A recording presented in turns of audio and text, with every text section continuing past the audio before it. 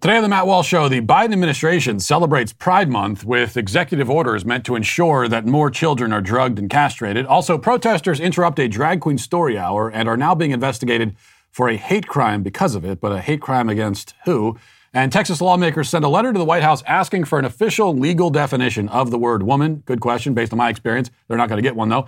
Ibram Kendi has a new book out meant to indoctrinate more children into the CRT cult. In our daily cancellation, George Washington University changes its colonials moniker for reasons that make no sense whatsoever. We'll talk about all that and more today on The Matt Walsh Show.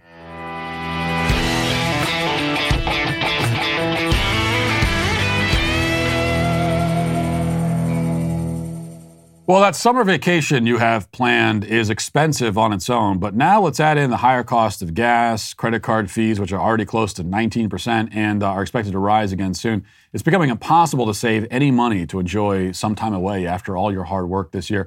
Don't let all those expenses ruin all your plans, though. Instead, save some money and get a free mortgage review from our friends at American Financing. Let a salary-based mortgage consultant talk to you about custom loans that can fit your budget better. And that's the truth. I mean, from your home loan to your equity and even your high interest debt, they'll review all of it. And it's very easy for you on your end anyway. And they'll do everything they can to help you save up to $1,000 a month. These are huge savings, and you can help avoid all the costs and everything and the heartache that comes with going on that dream summer vacation. If you're ready to save up to $1,000 a month, pick up the phone and give them a call. If you start soon, you could skip 2 payments and may close in as fast as 10 days. All you got to do is call 866-569-4711.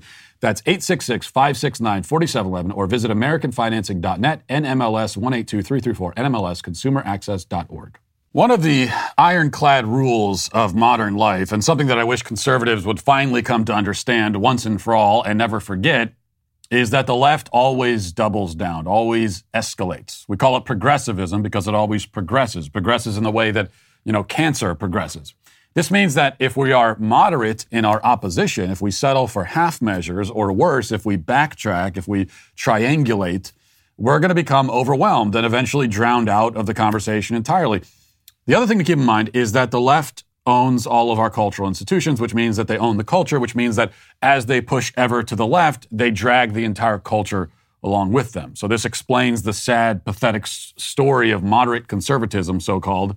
The moderate conservative is looking to, stake out the halfway position between the right and the left. But the halfway point is itself caught up in this riptide and drifting quickly to the left. That's how we end up with conservatives who today support at least some of the underlying presuppositions of critical race theory and gender theory. They've adopted a belief system that would have been too radically progressive even for leftists 10 years ago, which is why it's inevitable that 10 years from now, these same moderate conservatives will be proclaiming their support for sex change surgeries for kindergartners, but insisting that only adults should be able to medically transition to a new species. That's where they draw the line. This species stuff, that's only for 18-year-old and over, with some exceptions. This will be the moderate and reasonable viewpoint in 2032, if not much sooner than that. So case in point, the World Professional Association for Transgender Health, this is one of the most prominent and influential health organizations in the world. They come up with standards of care that are automatically endorsed by, the American Academy of Pediatrics, the American Psychological Association, and so on. They also, as we discussed a couple of weeks ago, you may remember WPATH from a couple of weeks ago, they came out in support of eunuch as a valid gender identity. So that's where they're coming from. And after receiving lots of criticism for that, and for all of the other lunacy that they push and they advocate, WPATH has responded by doing what these people always do. Their message to the public basically is, oh, you don't like it when we push gender transitions on children? Well, guess what? Now we're going to push transitions on even younger children. How do you like that?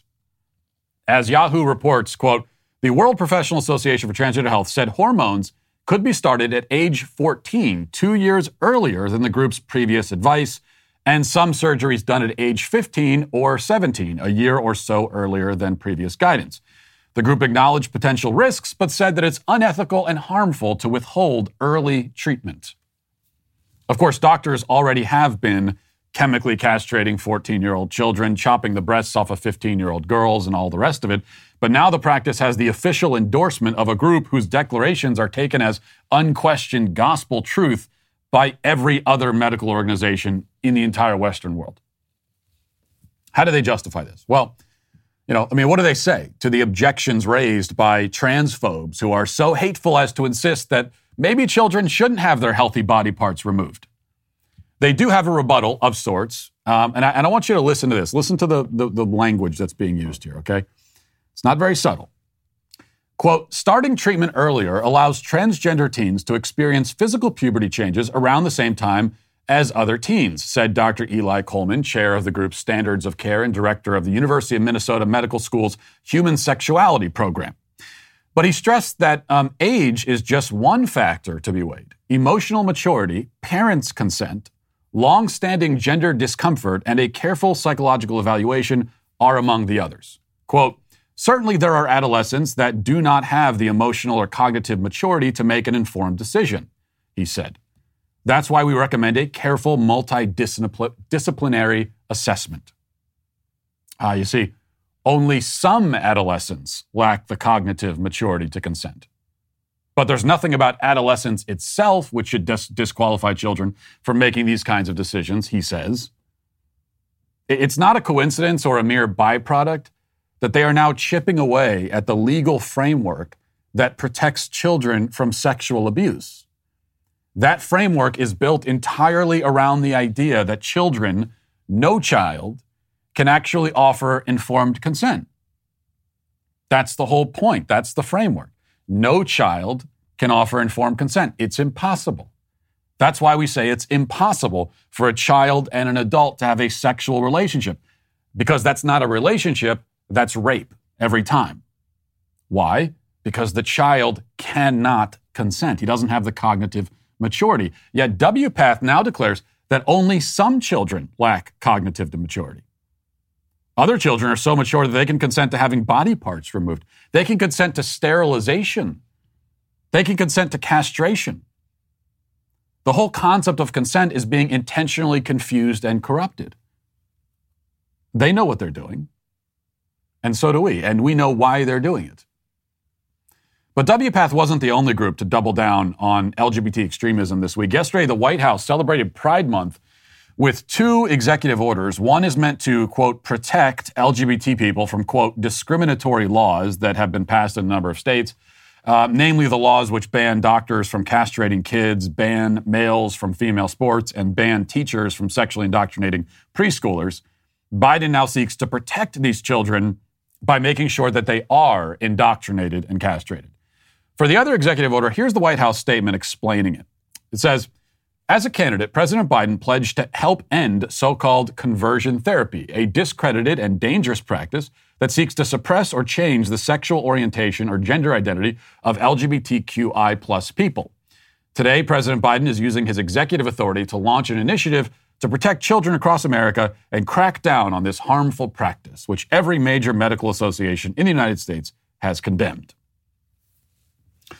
Now, keep in mind, of course, that conversion therapy also includes telling a boy that he's a boy. That's conversion therapy, right? According to the left, if a parent does not affirm a gender-confused boy as a girl, they are guilty of conversion therapy. So affirmation is to tell a boy that he's a girl, and conversion therapy is to tell a boy that he's a boy. This is the twisted world that we're now living in. Simply using the word he is conversion therapy. They're already arresting people for this crime in Canada, as you heard in our film, What is a Woman? The Biden regime wants to see that same thing happen here. That's how Biden can prove his LGBT bona fides. Something that he's desperate to do, as was made clear during his Pride speech yesterday, where he spent several minutes just off the top, bragging about all the gay and trans people in his administration. Listen. Look, last year we hosted this event, and the message is simple. Pride is back at the White House.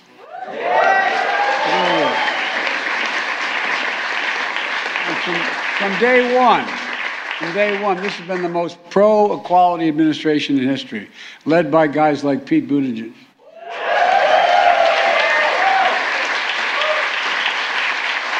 And so many others. I think we have more LGBTQ plus people than any administration or every administration combined. No, I really mean it. I totally mean it. Because I promised when I got elected, I wanted my administration to look like America across the board. And we've done that. A record number of out and proud appointees at every single level of our government. And as I said, Secretary Buttigieg, who needs no introduction, is doing an outstanding job of rebuilding America. And I mean that in a literal sense, and not just in terms of what he's doing in transportation, but he's helping rebuild pride in America. And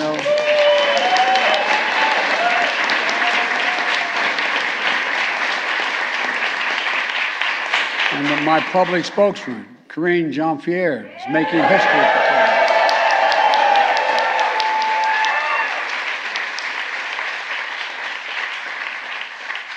We're also joined by the Assistant Secretary of Health and Education and Human Services, Admiral Rachel Levin. And Undersecretary of Defense, Sean Steele. Where's the Undersecretary of Defense? There you go. Thank you very much for being here. Yes, we want the administration to look like America, and so it has more LGBT people than every other administration combined. Is that how you make it look like America? You want it to look like America, so you have Rachel Levine?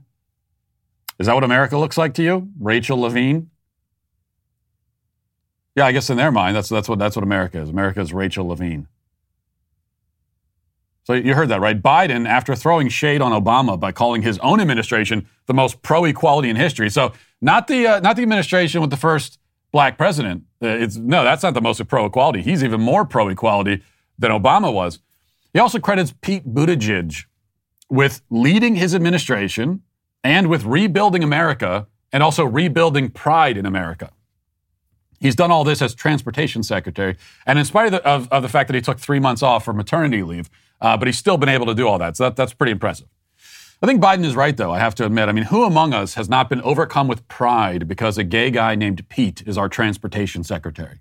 I hear people saying it all the time. Go up to any American on the street and ask them why they're proud of America, and the first thing they'll say is Pete Buttigieg, of course. Now, this obviously is just a bunch of absurd pandering by somebody who doesn't really believe any of this stuff, to the extent that he's able to believe anything at all anymore.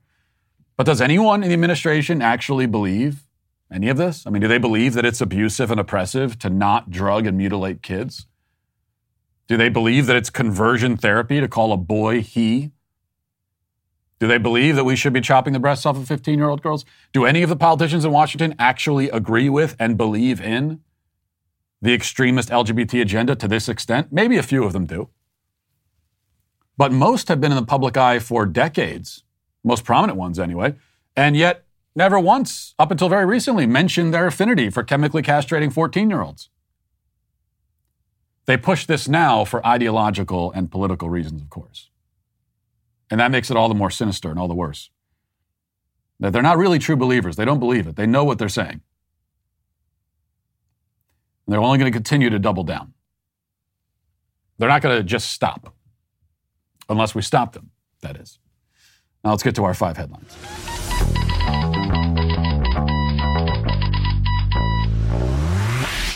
Life happens fast, and it can end even faster. You picture yourself living to a ripe old age, but then you walk outside and get hit by a bus. It happens all the time. Could happen to you. If it doesn't, you're going to want to have a plan in place. Otherwise, the state, the people you hate, the people who are trying to indoctrinate your kids, take your guns, steal your freedom, they're going to step in and take control of your assets when you're gone. They're going to determine what legacy you leave behind. You already got hit by a bus. This is just insult to injury. Don't let the state decide what happens to your children should something happen to you. Instead, take 5 minutes and set up a will through Epic Will, starting at just $119. You choose who raises your kids. You choose who gets your useless crap after you're gone. Here's what I want you to do. Go to epicwill.com and use promo code Walsh. You'll get a 10% discount on Epic Will's complete will package that, yes, could take only 5 minutes to set up. Many of our families at Daily Wire are now protected thanks to Epic Will. Why don't you do the same? Go to epicwill.com and enter promo code Walsh and do something for your family today. So this was interesting. There are some protesters who crashed a drag queen story hour event in California over the weekend. Now, we've seen some of the footage of protests outside of drag queen story hour events, other drag queen events where kids are brought there. We know what happened in Texas with the drag event at a gay bar, and kids were brought in by their abusive parents. There were protesters outside, people confronting the drag queens outside, which is good. But in this case, the protesters went all the way into the building and actually into the event itself to confront the drag queen and the parents. And let's hear how that confrontation went. So who brought the tranny? Who brought the pedophile? First of all, Hold on. have to wear masks. No, thank you. Who brought the pedophile? It's not optional. We want to know. You're required We want to wear a know. mask. Oh, we're medically exempt. Thank you, though. Who brought the pedophile? I just want to know. Story time is actually for children. It's for, parents. well, then why is the pedophile here? So if you guys could please... Why did you, no. We want to know why there's a pedophile here. We saw videos of what I'm that sorry, thing you're does. Yeah. violating library policy. Why did you, I have to ask hey, you. It's got videos you see a lot of talking about what pedophiles it in wants to here. do to little children. Yeah. You are... Why did you It allow has videos on pedophiles? YouTube of what it wants to do to little children. Why did you bring the pedophile? I don't understand. I don't understand. Children. Yeah, then why would you bring your children to a pedophile? We're not Yeah, swearing. yeah. It's not vulgar Hey, language. you should be ashamed of yourself. You should be ashamed of yourself. Why would you want to bring children to this? Why would you want to expose your children to this? Just to prove how tolerant you are a pedophile? This is the only thing I have a prove how problem tolerant- exposing any children to. This. You want to expose your children to pedophiles to prove how tolerant you are. This is disgusting. It's sick. Really good question they asked there. Why would you want to expose your kids to this? Good question. Love to hear an answer to that. They don't have an answer. At least not an answer they're going to say out loud. Why would you want to expose your kids to this? I mean, you want your kid to go to the library, hear a story. You want your kid to, that's totally understandable. I read stories to my kids all the time. We brought our kids to story times at libraries. It used to be a pretty uncontroversial thing. Why do you need a cross-dressing man to read the story is the question. Why do you need a man who is acting out his sexual fetish? Why do you need to incorporate that into the story time? Why? Good question to answer. Now, the drag queen there who showed up, cross-dressing for kids to read this story, you know, he of course has been in front of the media talking about how terrified he is now and what a terrible thing this was, how uncomfortable he is now. But here's the thing: in a civilized society and in a sane society, you should be made uncomfortable when you're going to do this in front of kids. Okay, people involved in combining drag queens and kids, if they feel uncomfortable about that, they feel like what they're doing is a little bit contentious, that's how they should feel. Like, you shouldn't feel like it's a normal, comfortable thing to just combine kids and drag queens, because it's not normal and it's not okay. And this is at a library, by the way. Let's keep that in mind. This is at a library. This is a tax-funded institution. So other taxpayers have every right to voice their disapproval of what their tax money is being used to do. And even if it isn't a tax-funded institution, this is child abuse. And people have every right to express their disapproval of child abuse. Now, that's what I would say anyway, but law enforcement, they're saying something different. In fact, they are now investigating this as a hate crime. What you just saw there is a hate crime. A hate crime against who? Drag queens? Drag queens are now a protected class of people? I mean, what's the, this isn't even, we're going to try to charge them with disturbing the peace or anything like that. Harassment. I mean, they might try to throw some of those charges on there too. I'm sure they will. But we're not talking about that part of it. Okay? Hate crime? Now, even according to the way the hate crime laws are written, and there are a lot of problems with the way they're written, there are a lot of problems with just the hate crime category in general, but the way it's supposed to work is that if you do something discriminatory or in a harassing manner towards a protected class of people, and again, the fact that there are protected classes which means that there are then unprotected classes. The fact that we have this is in itself a huge problem. And also unconstitutional, I would say, because everybody's guaranteed equality under the law. And when you single out certain classes as protected and other classes as not, then that's not equality under the law. But putting that aside for a second, are drag queens protected classes now? That's like a demographic? A guy who enjoys cross-dressing is now, that's their own category of people. Says, according to Yahoo News, California police are investigating after a group of men allegedly interrupted a drag queen story hour at a library in San Francisco Bay Area. The men, who police believe to be part of the far-right Proud Boys, reportedly yelled homophobic and anti-LGBTQ plus slurs.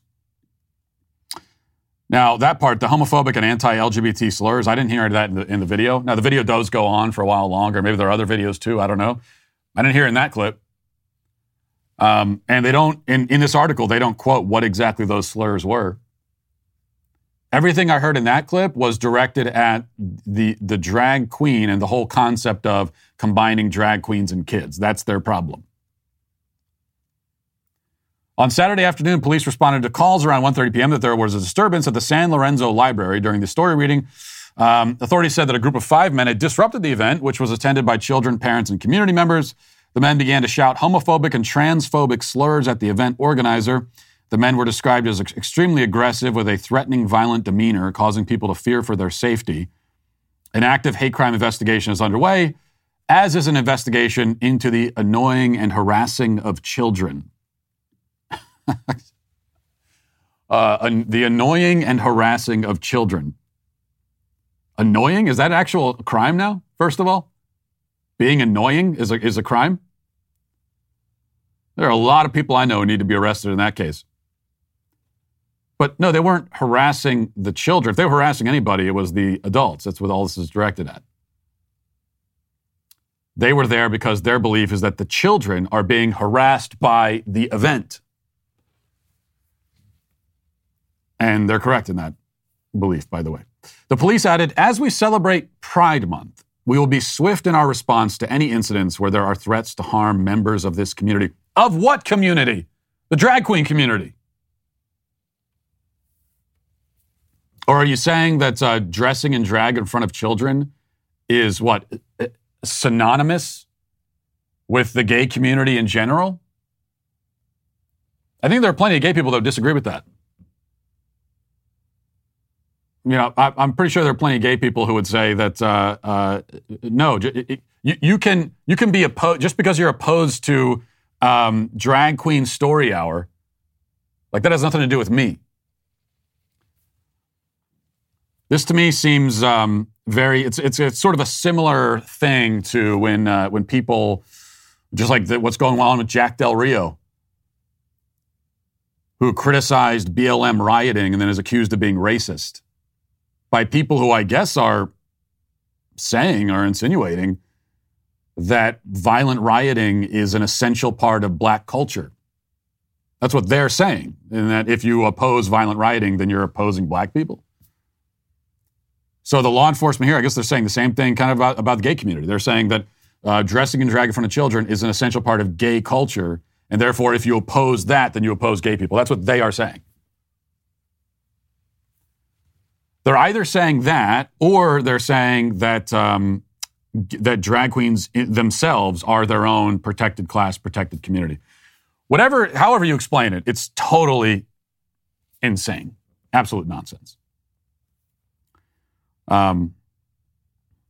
The host, drag queen Panda Dulce, told local public radio station KQED that when the men came in shouting, they're using the female pronouns.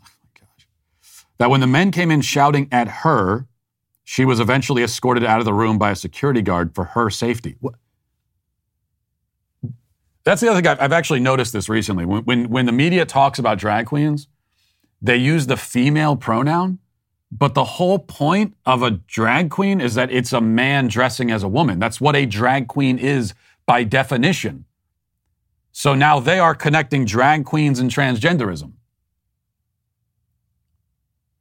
But a drag queen, if it's a woman dressed like that, then it's not drag. That's just a woman.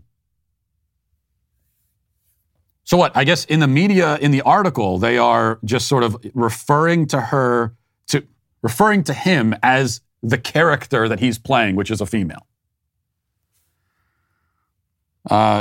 Dolce, whose name is Kyle Casey Chu, says, I didn't know if they were armed. I was only acutely aware of the fact that neither myself nor any of the other librarians were armed. They totally freaked out the kids. They got right in our faces. They jeered. They attempted to escalate to violence. I didn't see any of that, did you? I didn't see in anyone's face. I didn't see an attempt to escalate to violence. And I didn't see them attacking the kids in any way whatsoever. All right, let's move to this. From the Daily Caller, it says, there's a movement afoot now. It says, Republicans in the Texas state legislature, led by former Department of Health and Human Services Chief of Staff Brian Harrison, are requesting that a deputy HHS secretary provide them with the department's legal definition of womanhood. President Joe Biden created a Gender Policy Council in March 2021 with the goals of reviewing the Trump administration's approach to the Title IX and addressing gender inequity in the U.S. and globally. Since then, he's ordered bans on discrimination in education based on gender identity, which could lead to male students using female bathrooms. It's preparing to require states to permit the prescription of puberty blockers and other hormones to minor patients. However, the Republicans note the Biden administration has not publicly stated how they define the term woman under federal law. So this is, as always, a good rhetorical tactic. Of course, what my whole film is built around, of trying to get them to define the word woman because it brings down the gender ideology house of cards. But it's more than that also. It's actually a legal question. That if under Title IX, women are supposed to be protected in all these various ways, then there is a legal question about how you define the word. What actually is a woman? So we could talk about this in the rhetorical sense. We could talk about it ideologically. We can have this discussion, but there's also a legal question here, which is one of the reasons why Marsha Blackburn asking Ketanji Brown Jackson, that was not a gotcha moment. I mean, it's never a gotcha moment to ask somebody what is a woman. It's only, if it's a gotcha moment, that's their own fault. Okay, if you can get got by that question, that just shows you there's something wrong with your own viewpoint and your own worldview. But it's a legal question because there are laws protecting women. And so what do we mean by that? Who qualifies under those kind of laws? Eventually, this is something that's going to make its way up to the Supreme Court. I mean, there's going to have to be a ruling on this. And yet they, of course, can't define it. So this is a brilliant move by the Texas Republicans, I think. More news out of the administration. The Energy Secretary has been asked, as you might imagine, if there's any plan to bring down gas prices. And all these various secretaries of all these agencies, most of the time you wonder what exactly are they doing with their time. We know what Pete Buttigieg has been doing. He's been hanging out at his house. But most of the time there's not a lot for them to do. But then you have situations that arise where, okay, this is your purview. Like, you should actually be doing something here. So we've got a major problem with gas prices right now, crisis level problem, and it's only getting worse. You're the energy secretary. Now it's time to leap into action. This is your turn. Let's do something about it. And here's what she has to offer. Listen. You filled up your EV by charging, and you filled up your gas tank with gasoline, and you have the same size tank, you would save $60 per fill up by going electric rather than using gasoline. So it's a very compelling case. But again, to your point, we want to bring down the price at the point of purchase. Right. So the first answer is let's go to electric cars. That's the answer to the gas price. The real answer for her is, gas prices aren't a problem. What's the answer to the gas prices problem? Well, to the Biden administration, there is no problem. This is actually a good thing, and they've been pretty clear about that. They see this as an opportunity. They do not want to fix these problems. That's a big reason why, we talk about incompetence in the Biden administration. There's a lot of incompetence, of course. But is it pure incompetence that has led to these problems? Is it pure incompetence that prevents them from solving the problems? No, there's also just a lack of will, a lack of desire. They don't see it as a problem. The other thing that the Biden administration has been doing, and in some of these interviews, the energy secretary has been calling on the oil companies to step up and be patriots and just bring down the prices on their own. There are a lot of problems with that proposed solution, but one of them is that you are beseeching, right, the oil companies, while in the next breath announcing your intention to bankrupt them. So that's not great outreach, let's just say. You're going to have difficulty working with someone or with an industry when that is your sales pitch. Hey, help us out right now in the short term, and 5 years from now, we'll bankrupt you. Sound good? Not exactly going to work. All right, moving on to this. Ibram Kendi has a new book out, and the new book is called How to Raise an Anti-Racist. So he's going back to the same well. He already has Anti-Racist Baby. He wrote that one, I believe. And now he's got How to Raise an Anti-Racist. And all of these books, you find them all over Barnes & Noble, and they all these media interviews and everything. Nobody actually reads or buys these books. But he was on MSNBC talking about the book, and he said a few things that I actually think are worth responding to. Let's listen. So tell everybody why you wrote the book. Well, I wrote the book because the more that I researched this issue about race and children, the more that I continued on as a father, the more I realized that kids are actually the most vulnerable to racism.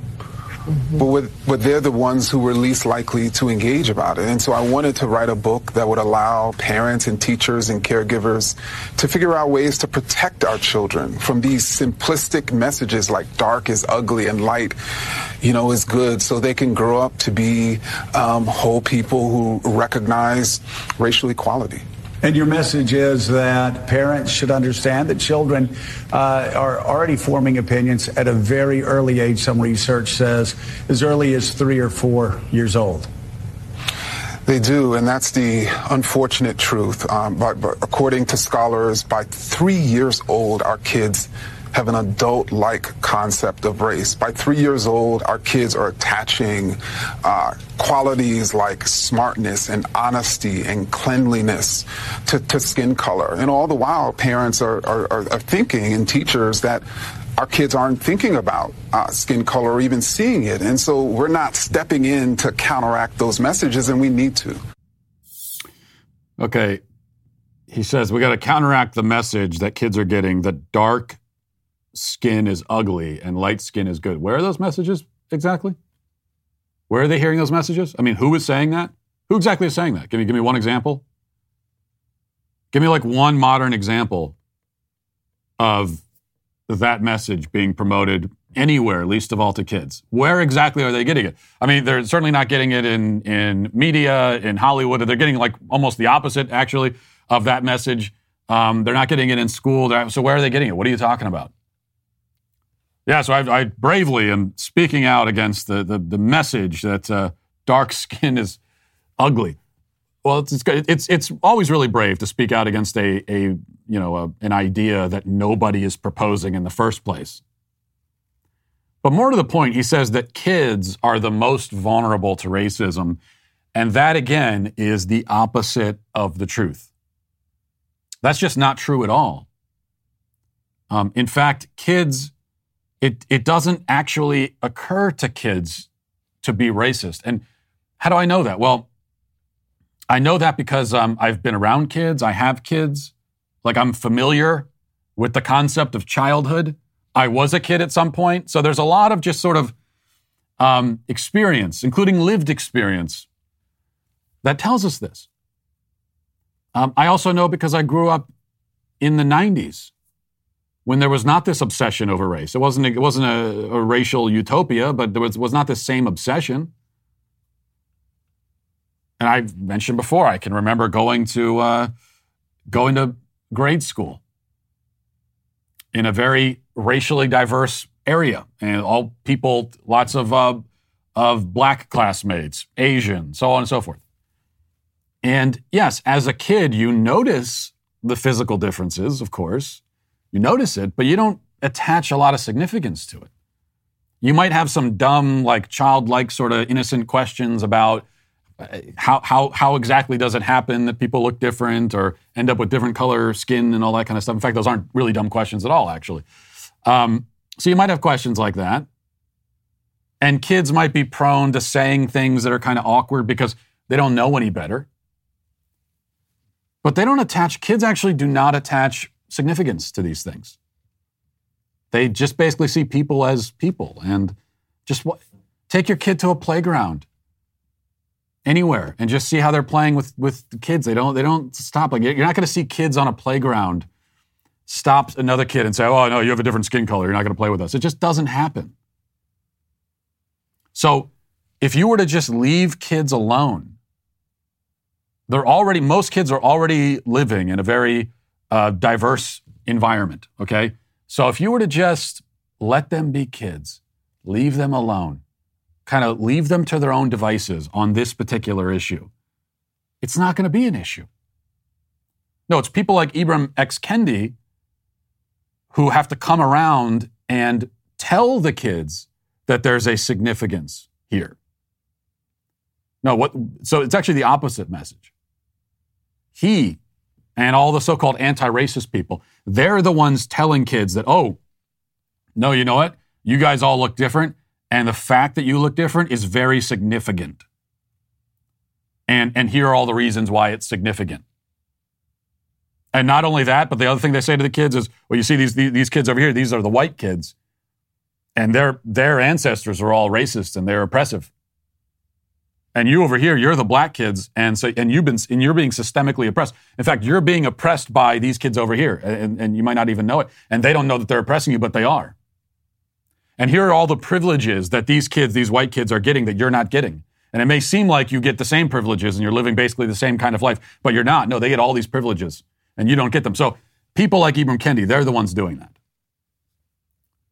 Under the guise of anti-racism, of curing kids of a racism that they don't even actually have in the first place, they are creating it. They're creating racial divisions. And of course, they're doing it entirely on purpose. All right. Speaking of black issues, I thought this was great from Ron DeSantis. Here he is expressing his pride. And I thought this was, Ron DeSantis gets a bad rap sometimes as not being the most progressive guy. But here he is expressing his pride in one of his most prominent African-American supporters. Let's watch this. So what I would say, I'm focused on 2022, but with Elon Musk, what I would say is, I welcome support from African Americans. What can I say? So somebody asked him about Elon Musk saying that he potentially will support him in 2024, and that was his answer. So that's you got to appreciate that. I mean, he's not the first one to make that joke, but to hear a joke like that, which isn't even really a joke. I mean, it is actually true, technically, that Elon Musk is he's an African-American immigrant. He is. But to hear that joke from a prominent politician, that's yet another reason to support Ron DeSantis for 2024 if he runs. And, the word on the street is that he probably will. I hope he does. And look, I'm not going to go into a whole other thing here about comparing Ron DeSantis to President Trump, but I will just say that DeSantis, to my mind, is a more effective leader, a more effective executive, has been way more effective at getting conservative legislation actually passed, conservative policies put in place. And I also think he's funnier. I think he's much better actually at trolling the left even than Trump is. Not that actually matters all that much for a president. There are other things that are priorities over that. But if you care about that, to whatever extent you care about it, I think that DeSantis is actually better at that. He's a funnier, more clever guy. And that does actually matter in terms of politics. Quick on your feet, able to think on your feet, having some wit. I just think DeSantis is clearly, by far and away, should be considered the favorite over Trump. Here's, speaking of which, so reporter Kimberly Leonard of Business Insider tweeted this a couple days ago. She says, Governor DeSantis, who's 43, still has over $21,000 in student loans. He doesn't trade individual stocks. His net worth is $318,000, far lower than many top politicians. And if he runs for president, he may clock in at the lowest net worth in a crowded field. So yet another reason to like DeSantis. He's only 43. I actually thought he was a little bit older than that. He's only 43 years old. and he's basically a normal human being. I mean, he's relatively well off, compared to the average salary in the United States, but his net worth is only in comparison to most other people who run for president. He's not a millionaire. He's not a billionaire. Again, that's not the most important thing. I think the most important thing is this going to be an effective leader who can actually put these policies in place? That's what matters the most. But even when you look at all the peripheral stuff, I still think he stacks up really well. All right. Before we get to the comment section, there's one other thing that I think is incredibly important that I have to play for you. So the Audubon Society is a group dedicated to conserving the bird population. And you may think that there's no way to politicize or sort of wokeify birds, but you would be wrong. So let's put the tweet up first. This is from the Audubon Society. They say, this Pride Month, Audubon partnered with drag queen and intersectional environmentalist Patty Gonia. Okay, I just got that. To bring you Birds Tell Us. Before we continue, I just needed, can we just stop for a moment on drag queen and intersectional environmentalist? Birds Tell Us, the song of the meadowlark, a message of hope for the future of our planet as we face climate change, if we choose to listen. Okay, so this is a song by Patty Gonia, the intersectional environmentalist drag queen, and this is all for the sake of defending the birds and conserving the bird population. Let's listen to the song together.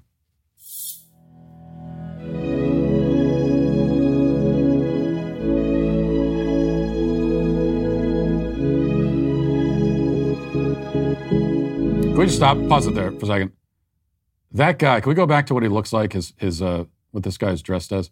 Because I always ask this question, and I don't understand, what are the drag queens going for? Like, who are you supposed to be?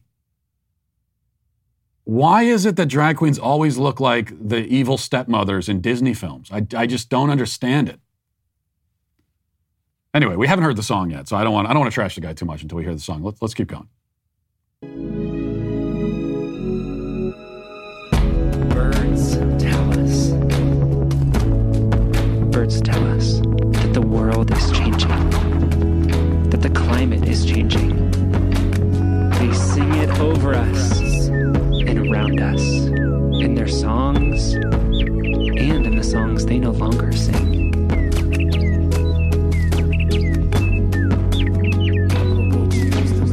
Will we choose to listen?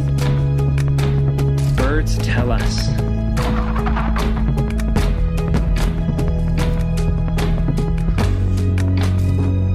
Do you know why birds sing just before dawn? No, I don't.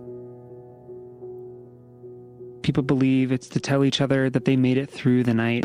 No, that's not, I don't believe that. As a way of saying, I'm still here. No, it's mating. It's not nothing to do with that. Sing too. As a way of saying, I made it. That's not why birds sing. That's incorrect bird information. This is the Audubon Society.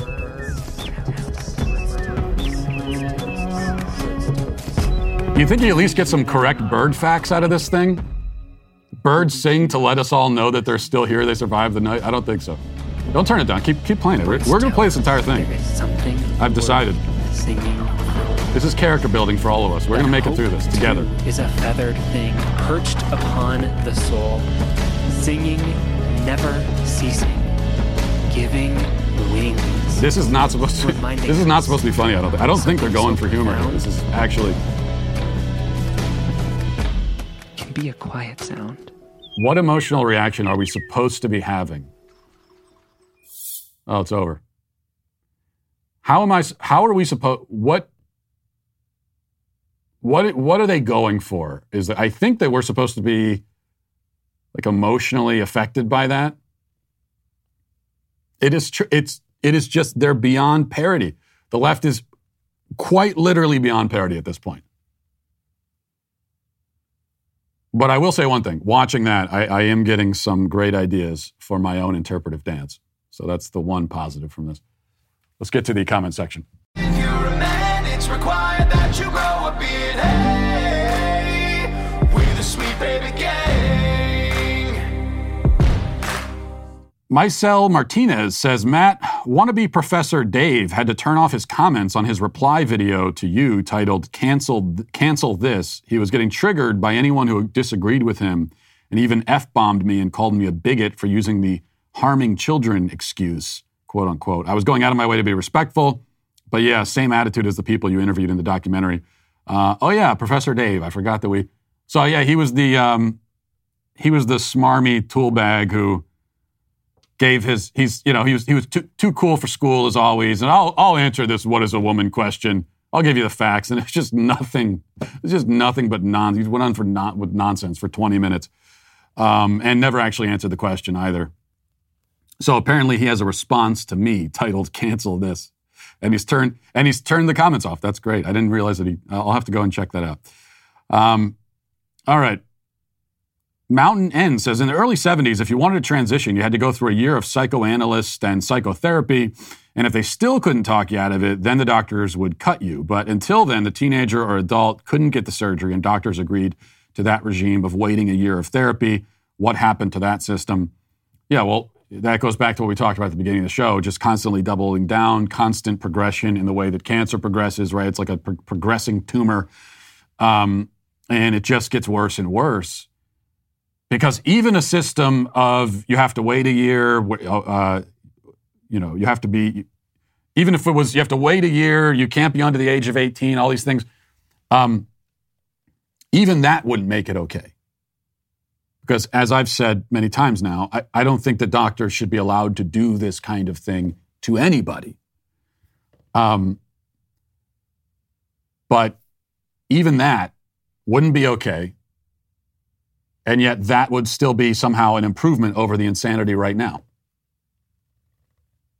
The fact that they don't even have that, like they don't have mandatory, they want mandatory waiting times to buy guns, right? Is there a mandatory wait for chemical castration? No. Spirit Matter says, imagine Matt has become an animal rights activist. Yeah, you know what? This is what's happening now because the world's turned on its head. So I had to speak out for animal rights yesterday. At least the right of a horse to not be crushed like a pancake from, morbidly obese people riding on them. So I got to speak out for animal rights. I have to speak out for the birds now even. This is who's looking out for the birds. Of these, you got a drag queen dancing around reciting slam poetry. So now I got to take over that, I think, defending the birds. And with What is a Woman, I'm now also the leading feminist in the world. So, along with being the leading LGBT author. So everything's just turned upside down. Let's see, what else do we got? Jammy Git says, Christina Aguilera's song is only bettered by Rachel Bloom's Sex Junk on Bill Nye's Godforsaken show. The social engineers are very clever, though. Every time she mentions sex, I can't help thinking of sex. Yes, that is clever. I read this comment, and you put in my mind that song. I'd completely forgotten about it. I had blocked it out of my mind. I blocked out of my mind the existence of Bill Nye, the existence of that show. I think it was on Netflix, right? For a very brief and strange period of time, Bill Nye had a show on Netflix.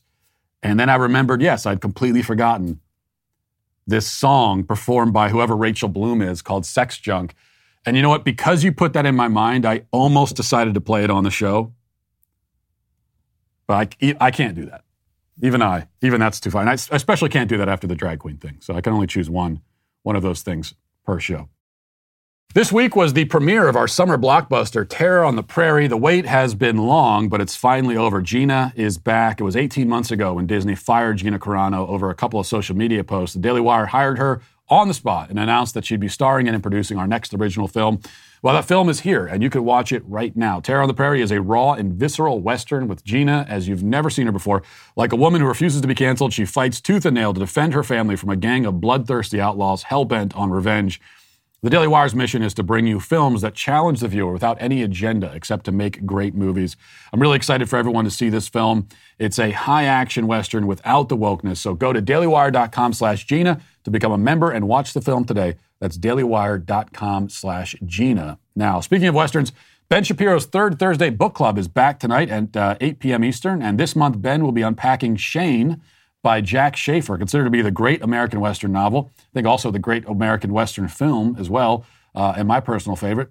He'll share his notes and analysis with you, as well as answer all of your questions live.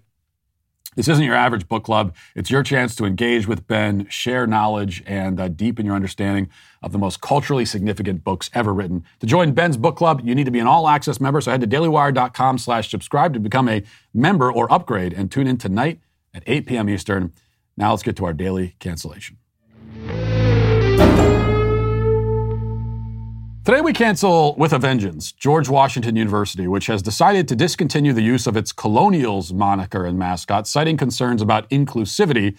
The Daily Caller reports, quote, George Washington University's Board of Trustees voted to rename the Colonials moniker for the school in the name of inclusivity, according to a statement from the university. The board voted to change the name in hopes of finding a name that unifies the community, according to a university press release. The statement reads, quote, the committee said that changing names should be rare, but also recognized that the GW community was divided on whether to change the Colonials moniker. In this case, the special committee found that the Colonials moniker does not adequately match the values of GW and can no longer serve its purpose as a name that unifies the community. Now, what exactly is the problem with Colonial?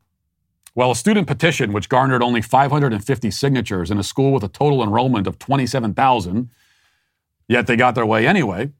This is what the petition says, quote, we as students of the George Washington University believe it is of great exigence that the university change its official mascot. The use of colonials, no matter how innocent the intention, is received as extremely offensive by not only students of the university, but the nation and the world at large. Yes, the nation and the world. The world is offended by the George Washington University mascot. This is something that people all across the world are worried about. Go down to the most impoverished parts of India, and you're going to find people who are rocking themselves to sleep, worried about the George Washington University mascot. Anyway, it says the historically negatively charged figure of colonials has too deep a connection to colonization and glorifies the act of systemic oppression. Okay, yes, it's received this way, they say. The people who are complaining actually recognize that their interpretation is not necessarily accurate. The colonial mascot was not meant in the way they're taking it, obviously, yet they've chosen to receive it that way, and so the mascot must be changed. They've invented an offensive mascot in their heads, a mascot that glorifies systemic oppression, and they're projecting that figment of their imagination onto the real world. What's more, they know that they're doing this, and they acknowledge it. But perhaps we shouldn't judge them too harshly until we know what nicknames they suggest to take its place. I mean, if they have an idea that's significantly better than the old mascot, maybe that's reason enough to make the change. Fortunately, they do list their suggestions in the petition. So this is what they say. Alternative nickname recommendations are revolutionaries, river horses, or hippos. Now, revolutionaries, that's not all that bad, except that you know that when they say revolutionaries, they have in mind revolutionary in the sense of BLM rioters and Antifa terrorists. River horse sounds like a gender-neutral name that some blue-haired yoga instructor would give her child, a child she probably had via surrogacy. But then hippos? I mean, maybe there's some connection between hippos and George Washington that I'm not aware of, but even so, you could not choose a goofier name or animal for your mascot. Now, it is true that hippos are actually the deadliest animals in Africa, but intestinal parasites are deadly also, and I assume you wouldn't want to make that into your mascot. Or maybe you would. The George Washington University intestinal parasites. That has a nice ring to it. And it's appropriate, too, because there is a kind of parasitic infestation happening in our university system right now, which leads to ridiculous decisions like this. Specifically, there are 3 reasons why changing the colonial mascot is very stupid. So let's go through them briefly. Number 1, the colonial nickname allegedly promotes and celebrates colonialism, therefore making it offensive. But I thought mascots denigrate and dishonor the thing or person who's been made into the mascot. Isn't that why we're changing all the Native American mascots? Because in that case, we're told that it's racist to reference Indians or Indian culture with a mascot because it degrades them. So wouldn't that mean, by the same logic, that the colonial mascot actually insults and degrades colonialism, therefore making it a super woke and PC choice for a name? So which is it? Do we celebrate a group of people by turning them into mascots, or do we insult them? Now, I would answer the former. Mascots certainly are meant to celebrate, to pay homage to whatever has been chosen as the mascot. The left seems to agree with that interpretation when it comes to names like colonials, but then they take the exact opposite interpretation when it comes to a name like Cleveland Indians, for example, which is why that team was renamed last year. And in that case, the name Indians had been chosen as an homage to a Native American man who played for Cleveland in the late 19th century, back when they were called the Cleveland Spiders for some reason. But people started calling them the Cleveland Indians because of this player, and then eventually they adopted that as a name, which is a great honor to that player. I mean, they named the team after a Native American player. And after over a century with that name, they changed it so as to no longer insult Native Americans by paying tribute to them with a mascot. And that's because the mascot did not pay tribute, we were told. It was an insult. Yet colonials does pay tribute to colonialism. So none of this makes any sense. Number two, here's a really important detail. The colonials referenced by the colonial moniker did not engage in colonialism. They were colonists who actually abolished colonialism in what is now the United States by forming the United States. Quite famously, they fought a war to end colonialism here and to establish a sovereign nation. The left's interpretation of colonial might make sense if the university's mascot was King George, but it's not. It's George Washington. Hence the name, George Washington University. And George Washington led an army to free the colonies from imperial rule and thus, again, end colonialism.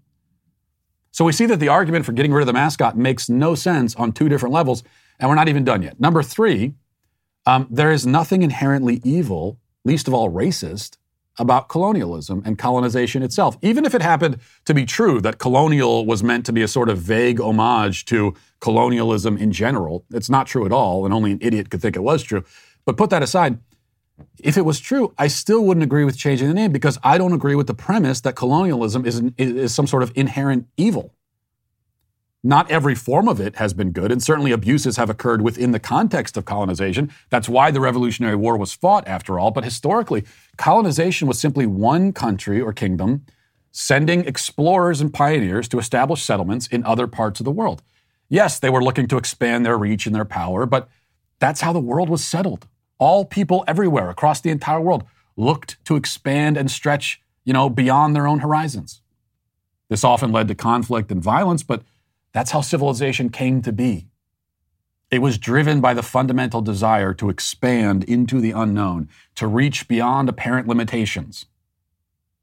Colonization is a different sort of thing, though, in the modern age, when the world is known and already settled, more or less. But it was different historically. The world was not always this way, which may come as a surprise to the students at George Washington University. History, after all, does not seem to be their forte. And that's why, in the end, they are canceled. At least the 550 who signed that petition are canceled. And we'll leave it there for today. Thanks for watching. Thanks for listening. Have a great day. Godspeed.